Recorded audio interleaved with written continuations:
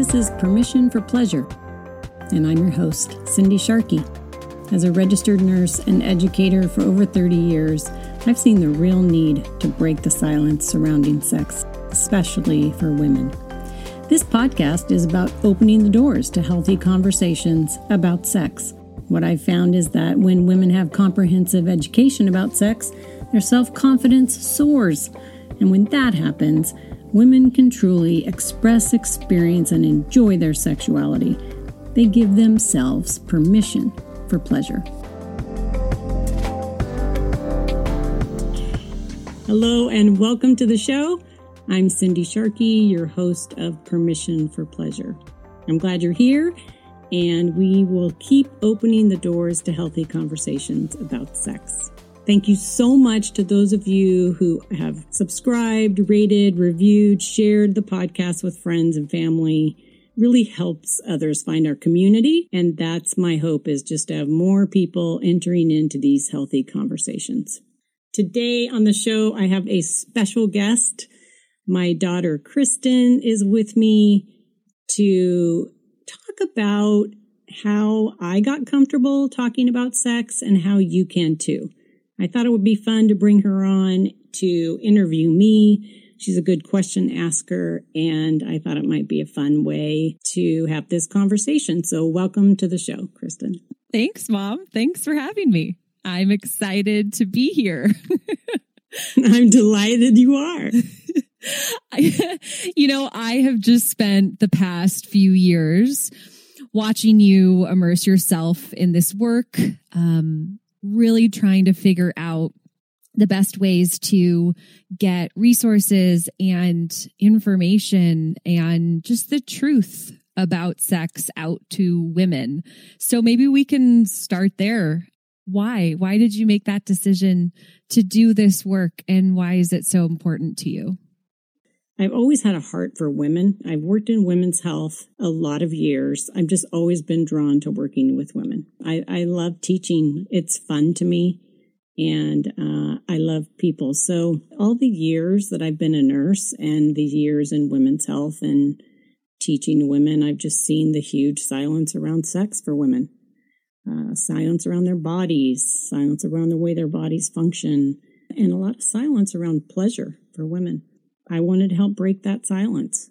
I wanted to bring the education to women so they could learn to give themselves permission to have pleasure. When did that start for you? Where did you first start seeing that gap? I have memories as a kid of jumping from your car into Dad's car so that you could, go and work the night shift on the labor and delivery floor at the hospital. Did it start there for you when you started sort of noticing this need among women, or was it before that? I would say a little bit before that in nursing school. I mean, I grew up with very little conversations about sex and a lot of silence. And then I got into nursing school and figured out that most of the girls on my floor in my dorm didn't know a thing about their own anatomy or anything else for that matter. We were all pretty naive. I would actually lay on the dorm room hallway floor with my anatomy book and just try to go through the parts with the girls. And it was just fascinating how much we didn't know. And what I thought as I got older should just be natural, normal education that everybody should have. So I think labor and delivery cemented that, because I taught a lot of childbirth education and I worked with women in the birthing process and worked with them in the hard work of labor in their bodies, and just so many questions that they had. They didn't have anyone else to talk to about all those questions. Wow. So I kind of want to go back to the dorm room floor. So take me into that scene. So you're in your early 20s, maybe late teens, you're in nursing school. Was that uncomfortable for you? Like, were you trying to navigate that too? And sort of, why do you think you rose to the role of teacher? Interesting. I don't know exactly, except that I just was comfortable. For some reason, it felt like this was normal anatomy and we should know all this. And sure, we knew we had a vagina and we knew we had ovaries, but like, what was a vulva and what was the clitoris, for heaven's sake? And I thought, wow, something is off here. And I think the more I talked about it, the more comfortable I became. I sort of grew into it, I would say. So it sounds like those conversations maybe weren't as prevalent for you growing up. I would say non-existent. My own mom and I laugh now because, yeah, there was, back then, there, at least in my home, there wasn't a lot of conversation, if any. I was fortunate too. I had a mentor that was a nursing student and then a nurse early in my life in middle school, high school. And she opened the doors to a lot of healthy conversations for me around just normal health, sexual health issues and talking about it. And she was comfortable. And I think that helped me become comfortable. So we go from the dorm room floor to the labor and delivery floor. And then over the course of the next 10 years, you have 3 daughters. Yes. Tell girls, and more girls. Tell me about, as a parent, were there things that you intentionally did as you began raising us with this in mind, knowing that you wanted these conversations to be normal? Yes, I would say that I did try to be intentional, but it wasn't easy. It's different teaching women that are not related to you as opposed to your own daughter. So for parents listening, I know it's a journey, and each of your children is unique and different. So they don't receive the information the exact same way. And that's a little bit of a kicker. But I do think that I was intentional about body part names. I was comfortable with that as a nurse, anatomy. I wanted my girls to understand the changes their body would go through and how normal that was and to be prepared for that. And to know that I was the person they could come to with their questions and concerns, that was a normal thing to do, to talk to your mom about all these things. Yeah. And I love that you said all kids are different because, me and my sisters are very different. When I think back to young Kristen going through puberty, I think I was much more shy than I was now. And I think for me, these conversations were a lot more uncomfortable than how I view them now as an adult. So I guess I'd love to hear maybe if there were approaches you took with me to try to meet me where I was in my shyness, or how you advise parents who have a kid who's maybe like me, to start having those conversations and to say, I'm here. Yes. Yeah. Great question. Wow. I think with you, and for most kids that are modest and more shy, you really want to focus on just giving the right information at the right time. I say that a lot when I speak to parent workshops, is that we don't need to give our kids the whole bucket. It's really about short conversations, little by little over time, thousands and thousands and thousands of them. And especially for kids who are more modest and shy, they're going to tune you out if you dump too much information at a time. Also, you have to take your cues from your kid, because I can remember a time where you actually put your hand up like a stop sign. I don't know if you remember this, I tell this story. I don't usually name you, but I tell this story to remind parents that, hey, we're not trying to overwhelm. So if our kid, with their nonverbals, or if they put up a stop sign, or if they just tune out or turn away, then that means they're done. That's all information they can take in at that time. And then you can revisit that later, right? I think another thing that I really encourage parents to do, and I did with you girls, is to use books. I always had a lot of books in our home. We went to the library often, and there's a lot of really good books with sexual health themes from early age, preschool, all the way, through high school, college. So I think that's a great way for parents to jumpstart conversations. It makes it easy, to have some language around it. But you don't just leave the book on their bed or on the table and hope they find it. You're trying to have the conversations together. So that's another thing that I used and I encourage parents to do. Oh, yeah. I can think of the books, the titles, even just right now, that were given to me by you, that we went through together, that, I'm pretty sure are still on my childhood bedroom bookshelf. But I think I was struck by how you were talking about conversations almost as building blocks, right? Like, we're not trying to overwhelm. There's going to be dozens, hundreds, thousands of these conversations as you parent. And I think even for me, indirectly, some of the conversations that had the biggest impact on me weren't even direct. They were with my friends, right? As people began to learn that you were open to having these conversations and wanted to provide information. If they came from a household where maybe they weren't receiving that, I can remember numerous conversations between you and my friends about, what do I do about my period? How do I put a tampon in? Can we please talk about birth control? I mean, that had a huge impact on me in terms of just normalizing what our bodies were going through and what it looked like to talk about it. Yeah, great. That just evolved. I think I had 3 daughters and they all had friends, and we tried to have a home that was really open to kids being there all the time. And I think those things, this came about naturally as word spread, I guess, or people were in my home more and more. And also I think I did sense that a lot of girls weren't getting a lot of education in their own homes.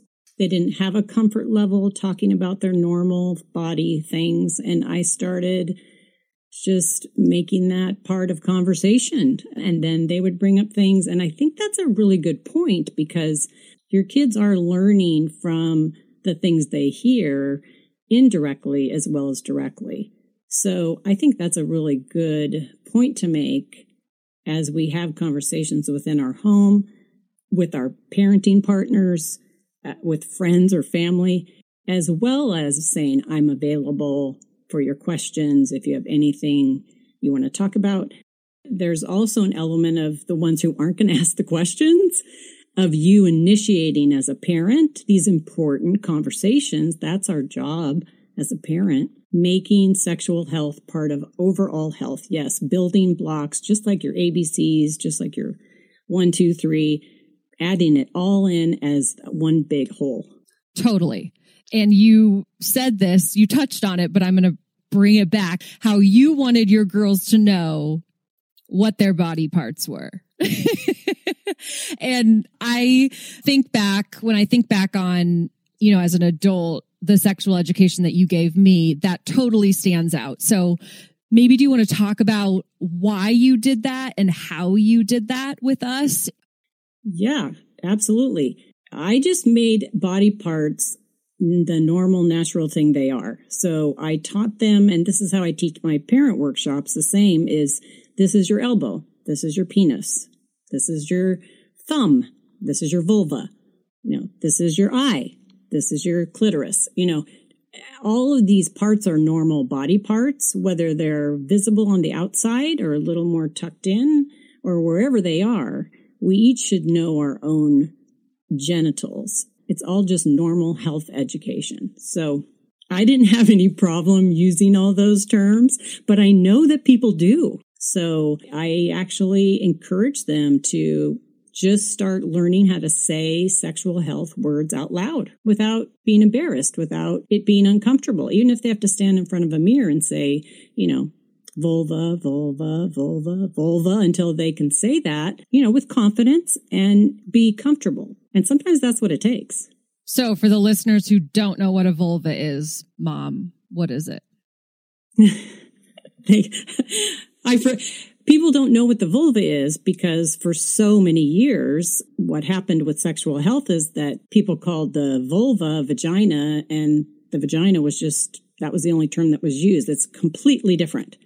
But this is true because I made it so clear to my own children. The vagina is one entrance. The vulva is all the external genitalia. And so, to your point, education is one of the keys to getting comfortable with the language, because the more you understand and have the right education around your body parts or around sex, that helps you be more comfortable with the language around it as well. Yeah. I'm sure that you have some listeners too who maybe they're not parents, maybe they don't have kids, maybe they're in a relationship or they're sexually active. Let's think about them for a second. I think for a lot of people, it can almost feel unsexy to talk about sex with your partner, just in general. Why do you think we think that way? And do you have tips or advice for getting over that hump? I'm not sure I want to go right to my partner and be like, vulva, vulva, vulva, vulva. Totally. I think that we've just been socialized to be silent around sex. I think that there's a lot of male-dominated sexual education and research for so many years, and that is changing some now, but it's really hasn't been that long. And I think that has caused a lot of silence about female sexuality, especially. What I would say for any young woman, any age, even to stand in front of your mirror and say the words to yourself. You could get on my website and look at my blog with the external genitalia. I have a clitoris blog. Find ways to educate your own self, because you have to start with a sexual relationship with yourself first before anybody else. And so the more comfortable you become in that relationship, the easier it will be to talk with a partner or a friend about these things. And then the more you do it, the more comfortable you become. Talking about sex is a skill that you learn, and you can learn. You can learn the skill, but it does take practice. So as long as we keep telling ourselves these mistruths, talking about sex isn't sexy, or you shouldn't need to talk about it, everybody should just know.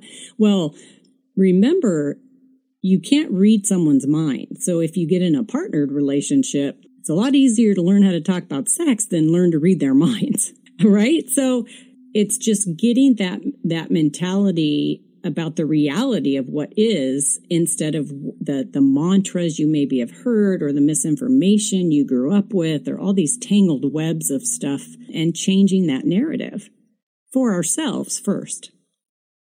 Yeah. So I want to start entering into a sexual relationship with myself. Where do I start?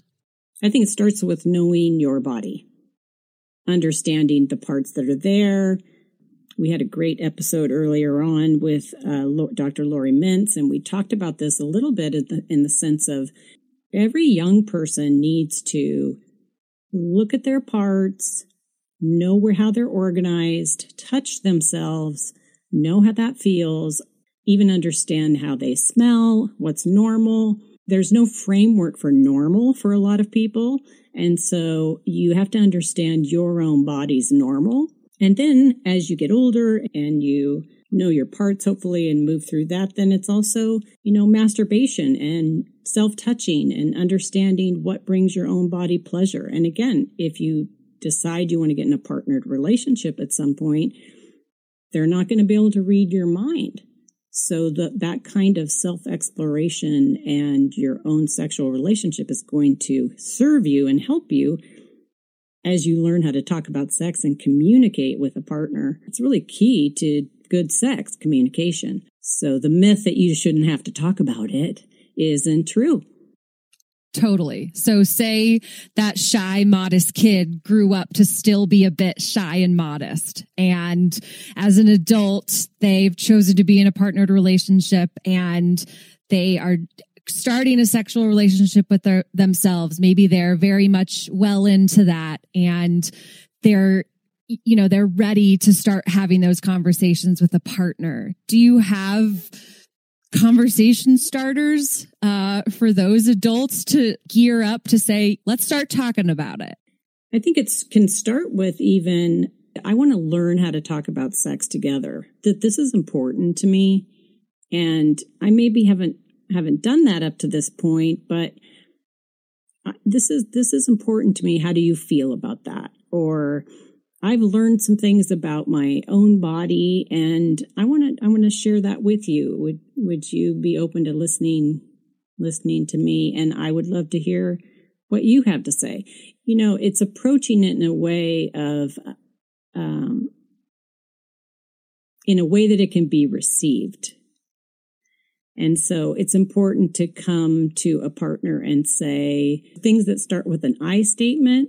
Certainly we don't want to come at a partner with, you didn't do this, so I didn't experience pleasure. A better way would be, I've learned this about my body and that's what brings me pleasure, or this is how I get aroused, and I want to share that with you. Those kinds of conversations are better done out of a sexual situation, actually, than in a situation, whether you're taking a walk together or you're driving in the car. That makes it really more comfortable and it's not in the heat of the moment. So honesty and one thing at a time, just like I talked about with parenting, instead of the whole shebang. Easier to address one issue at a time. So, Mom, it seems like what we're getting at here is that talking about sex, having these conversations can lead to good sex. Communication is key, and it's normal to talk about sex. And there's actually research that's been done, especially for women who use their voice and use specific words about how they want to be pleasured, are 6 times more likely to be sexually satisfied and 8 times more likely to be happy in their relationships. I heard Dr. Sybil Lockhart give that statistic and my mouth dropped open. And I love women to hear that, because basically what she's saying is, you talk about it, you communicate, you can experience a lot more pleasure. 6 times more pleasure. So what a great note to end on for this episode, because wow, talking about sexual health and sexual health topics, and then talking with partners, all of this can lead to you experiencing more pleasure.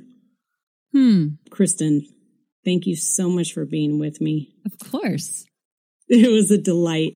Before we wrap up with our pleasure practice, I like to ask guests one simple thing that delights them. Would you be willing to share one?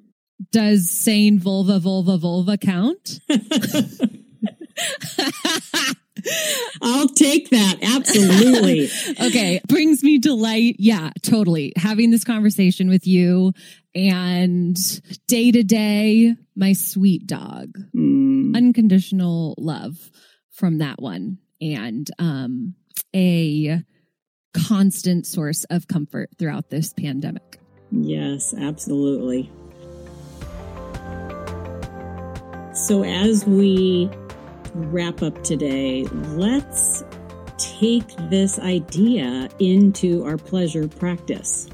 Let's learn to talk about sex, learn to start using sexual health words as part of our pleasure practice, so we can learn to communicate what delights us, and we can keep giving ourselves permission for pleasure.